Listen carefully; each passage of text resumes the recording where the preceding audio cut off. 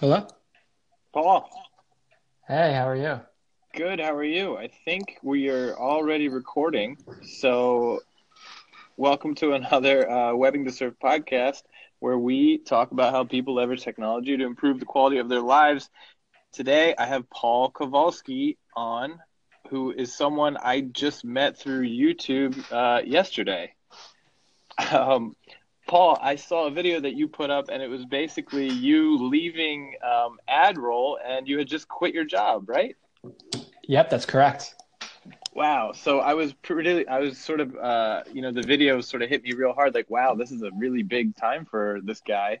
He's literally driving away from the job he just quit from a company that is really cool. I mean, we've worked with AdRoll, uh, our marketing agency, and it's a big step. So tell me about that. Like, what happened and what led up to this? Yeah, absolutely. I would say that I had it planned out for a while.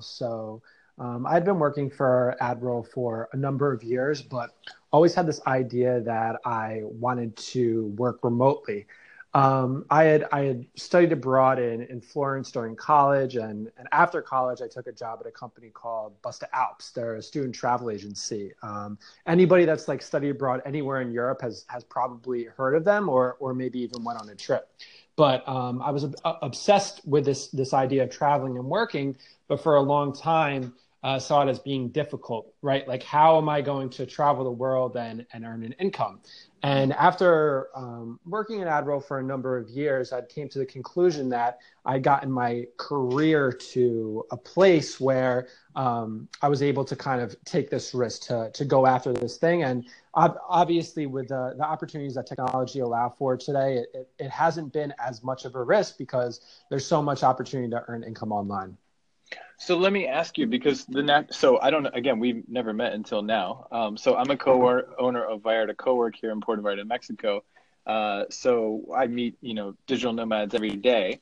Mm-hmm. And the natural progression, it seems, is usually the first step is you try to work remotely for your current company. So did you try that with AdRoll and they said no? No, and but it's interesting that you mentioned that because I was actually reading a book. I think it's called Remote, and one of the points they make is if you've ever taken a day off and worked at like a coffee shop or worked from home, you are already working remotely, right? Yep. I had a number of days in my career at AdRoll when I was working from home, and I realized the majority of the things that I'm doing, excluding like meeting clients in person, was done online. I'm managing advertising campaigns online. I'm working through my email. I'm having Google phone calls. So everything I was doing, I was already doing remotely. And does AdRoll allow employees to work remotely, or that was just a sort of a breaking point where you had to say, you know what, I'm gonna have to leave because I want to go remote. Um, AdRoll allows some engineers to work remotely, and of course, you can work from home, or if you're doing client meetings, you're going to a different city, you're working from the hotel sometimes. But for me, my desire to work remotely was not to actually work for AdRoll, was to actually start some of my own like side hustles, my own passion projects. So that brings me to my next question, because when I was first saw the video and I was like, wow, because people who want to work remotely, right? I talk to people all the time and they're like, I want to be a digital nomad, but what I do now does not translate to working online. Right. So what should I go into that would be a good field that I could work remotely from? And one of my favorites is always managing ads. Learn how to manage Facebook ads or Hmm. AdWords. And so when I saw your position, I thought, oh, this guy is going to have an easy transition because he can just get his own clients and manage ads. But it sounds like that's not what you plan to do. I think that might be part of it. The interesting thing is, I've developed this skill set, and it's the most obvious way for me to earn income, right? Like I could hit up companies right now. I could go on LinkedIn, on Instagram, prospects, get clients that way. Hmm. But right now, the projects that I'm working on are things that aren't as like immediately revenue generating. I have my own podcast, for example, but they're just fun for me. And for me, like, I've worked for a couple of years. I've saved up some money. I'm 28 years old now. I'm kind of at the point where part of working remotely is the ability for me to like pursue these passion projects. Mm-hmm.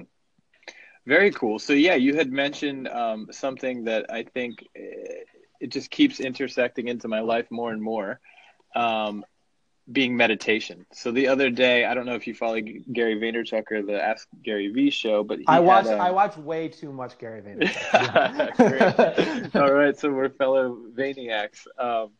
So he had this dude Ray Dalio on the other day, who's a massive hedge fund guy, and he is an older gentleman, but I was really shocked when he started talking about meditation and how into it he is, and how the way he spoke about it was like, man, I really need to like carve out some time to explore this. And you had mentioned that this is something you're working on as well. Is that right? Yeah, that's correct. And actually, Ray practices transcendental meditation, which is pretty much identical to the practice that I do on a daily basis. So can you tell us about that? I mean, I find this so fascinating. Is it really like the way he described it? Yeah, absolutely. I think it's funny. I actually just shot a video about this. The idea of that type of meditation specifically is an effortless practice. So what you're doing is you're given a mantra by a meditation teacher, and you're told to repeat it effortlessly, right? So you kind of repeat it in your mind. You close your eyes and you repeat it very gently, very slowly. And, thoughts start to come in. And once you realize you're thinking, once you're conscious of the fact that, oh shit, my brain's, thinking about something else, you just slowly integrate that mantra back into your thoughts, right? And the practice is not going to a place where you're completely calm or completely zen. That happens at certain times in the meditation, but the practice is going from I realize I'm thinking about something to I'm going to effortlessly go back to the mantra. And when you do that on a daily basis, over time, what happens is this practice of effortlessness starts applying to other areas of your life, right? Like you're going to do your homework, or you're going to deal with something kind of that might be anxiety and inducing, and you start to feel that anxiety, and you kind of start to become more aware and like effortlessly go back to, I don't have to let this affect me as much as it really is trying to right now. That's interesting. So the mantra is sort of like a metaphor for just anything. Like when you have a thought that pops into your head and you go back to your mantra, it's sort of like chaos in your life, and you just go back to calm or centered. Exactly, because I mean, if you think about it, there's so many things in our life that like on a daily basis that just could pull us away, and it's the practice of like making sure that we don't get as attached to that. One of the most important things for me is kind of just stopping that feedback loop, right? Like I'm someone that I've struggled with like anxiety before, and what anxiety is, it can kind of extend itself out, right? Like if you're somebody that you're socially awkward, you have an awkward moment and you spend the next 3 hours thinking about that. And the anxiety part of it is that time period. What meditation teaches is to kind of like, okay, this is a reaction, but it doesn't have to be a half hour, 45 minutes. I'm conscious of it now, and I'm just going to continue to move on.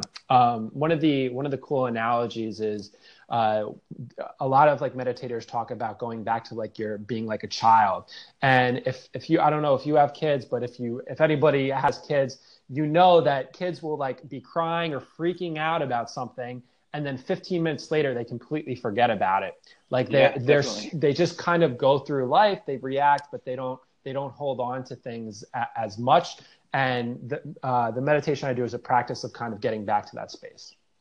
That's really cool. And I think it's appealing to me because the meditation that I've tried, it's okay, clear your mind. And I'm constantly just thinking, well, I'm thinking about this, so clearly I'm not, you know what I mean? So I think I was missing the mantra piece of it. Yeah, and I mean, I think even mindfulness, sorry to interrupt, but even like going back to the breath, the whole point, so many people, when I tell them I meditate, or they like, well, my brain doesn't stop thinking. Mm-hmm. And yeah, nobody's brain stops thinking. It's not about your brain stopping thinking. It's about the practice of getting to a quiet space. Your brain starts to think and then coming back to that. So how do you get your mantra? Do you pick your own, or someone has to give you one? So the type of meditation that I learned, it's called Vedic meditation. A lot of people might know it as transcendental meditation, but you pay to take a course, and then the teacher actually gives you a mantra, and it's based on like a number of different factors. I don't know too much about that, but I know that it's supposed to be unique to you, and I think there's something like eight to 12 mantras that they give out. Oh, interesting. And how much was the course, out of curiosity? Yeah. So it's one of the preventative things about this course specifically is the price. What they do is they what it's called is the householder's meditation, because it was created for individuals that don't want to go meditate in years, that want to live life, that want to have kids and work and everything else. What they do is they recommend I think it's a week of your salary. So I think that I paid like $600 or $700 for the 4-day class. Now people might think that's crazy, right? But the way that I think about it when doing something like this, it's like, because I made that much of a monetary investment, I attached that amount of value. So I respect it a little bit more. I feel like if it was free for me, like if it wasn't as hard to do this, it wouldn't have stuck as much. So I just look at it as an investment. And to be honest with you, like in the couple months that I've started doing it, I'm not spending as much going out. Like I don't drink as much. Like there's certain things that I'm kind of reducing my costs just normally. So I see it as something that's paying off in the long term. Nice. And coming back to your new life as a digital nomad, is meditation part of how you're going to make money as you travel, or is this just a practice that you've adopted? To be honest, man, like I don't know. I'm having a lot of fun with it right now. I've kind of thought about being a meditation teacher in a couple of years, but I think what it is for me is just like if you're listening to this podcast and you're working remotely, or you're thinking about working remotely, one of the major things is like the amount of travel and the amount of change that's going to be in your life. Like change would be a constant. Mm-hmm. And for me, meditation is a practice to just kind of be a little bit more consistent. Something I think about a lot is like decision-making fatigue, right? And if I was starting this digital nomad lifestyle, I'm traveling every week. You know, I have to think about the logistics if I have to book an Airbnb and where am I going to get food and everything else. I want to kind of organize my life in such a way that allows as little decision-making fatigue as possible so that I can focus on the things that matter to me. Very cool. And do you have your destinations mapped out already? I have to Kuala Lumpur, but other than that, I have a few ideas. I know that I want to go to Bali. I know that I want to go to Chiang Mai. I know that I want to go to Rishikesh in India, obviously being a meditator. But beyond that, I'm kind of like up for grabs on where I'm going to be heading. And are you single? I am single. Okay, that makes it easier, because I know a lot of people would love to travel, but they are married or they may have kids, and so it gets tough. Which leads me to my next question. For how long do you plan to nomad, or is it just totally up in the air? You know, it's an interesting question. I kind of travel around a lot, and you know, the last time I left, I went to work in San Francisco. My mom's like, "Are you ever coming back?" And I think that that some people have this idea of permanence, this kind of like incorrect notion that there's a permanence. To be honest, I don't know, right? And I don't think anybody knows. Like, if you told me that you're going to be at your job for 15 years, or you know, I wouldn't believe you. You really don't know what the future looks like. I think for me, I'm just kind of pursuing things that I'm the most passionate about and developing a skill set, and I'm seeing where it takes me. I think like even the opportunity to chat with you, because I know you actually grew up in Pennsylvania and like you're doing this digital nomad thing. I'm just taking these opportunities as I come, and I'm having fun with them. Yeah, I mean, I always tell people I guess I'm technically not a digital nomad. I nomaded to Mexico and then planted myself.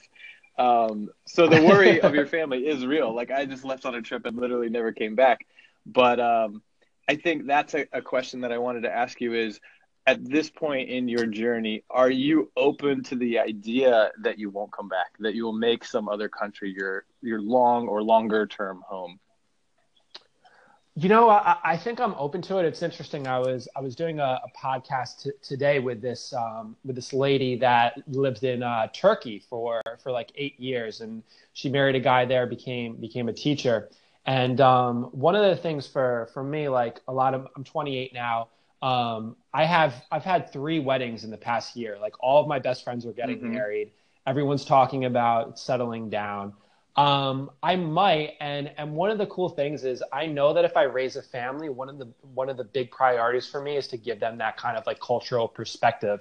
And I think living in a different country, if they were raised in an international school, that'd be really cool. One of the most important trips that I took was when I first studied abroad, and like I know that I want to raise my kids to have that perspective, and I couldn't see myself, even if I was to settle down like in the States somewhere, I couldn't see myself ever stopping to want to travel to different countries like as much as I can. Yeah, I mean, that's part of the reason I'm drawn to this whole digital nomad movement is, one, because I feel like it makes people happier just in general. But two, I feel like it's subtly making the world a better place, because the more you travel, the more you gain perspective. And the more perspective you have, I just believe it's harder to be an asshole the more perspective you gain. So I just love to see more people picking up and, hitting the road, because I know without a doubt you'll be a better person for it, 100%. I mean, even, if you look at like the current political climate right now, there's a lot of like isolationist type mentality, or a lot of like America versus the world, in the UK versus the world. And I think that people that are more well-traveled just understand that we're all one. And when they vote, when they make decisions, when they meet other people, I think it builds empathy. It builds understanding. It just makes you a more interesting person too. Like the way I think about it now is I'm kind of writing my story, and like I'm 28. I want at 30 or 31, I want to have some interesting experiences. Like I want to be that person you meet at the Christmas party that is going to have a cool conversation with you because I've done some things, Exactly. Awesome, Paul. Well, I don't want to keep you too long. Why don't you just tell us real quick, if anybody's listening and they want to follow along with your journey from here on out, where are the best places to find you online? Sure. So like I said, my name is Paul Kowalski. You can check out my podcast at The Paulcast. It used to be called the Paul Kowalski Podcast, but my friend told me that the Paulcast would be better. So I think it's quicker and good. I like that. And then finally, my habit development company is called Routine 66. So if you want to chat about, habit development, meditation, anything like that, if you find me across any of those channels. That's one thing that we didn't talk about that I want to mention real quick. Is that also similar to Ray Dalio, what he was talking about as sort of principles and decision-making based on principles? Well, I think for me, when I think about habit development and just like goal setting in general, people have this urgency of I need to do it tomorrow. And if you can like come up with a plan, you can really make it as easy as possible. Like I hired a personal trainer. Actually, I hired Mike Vacanti, Gary Vaynerchuk's. Get out of here! No way. Yeah, and I did a podcast with him as well. But I hired him because I knew I needed that accountability, and I lost 25 pounds in 3.5 months. But the main reason for that was like I had that process on a day-by-day basis, and it just became easy after a while. Like at first, it might have been difficult to not eat as much and work out every day. But I truly believe in like a long-term vision and your slow building blocks. So that's kind of the antithesis, or that's how I kind of came up with the idea for Routine 66. Very cool. And are you going to vlog on your journeys? Yeah. So another interesting fact, I'm doing a little bit of vlogging now, and it's just kind of like my, I have selfie shots of my random thoughts throughout the day as I kind of go throughout this process. But my friend actually hired a videographer to come out with us. So he's going to be doing a lot of vlogging and stuff. I think that video as a medium, it's just persuasive, and like it's a cool way to interact with people as well.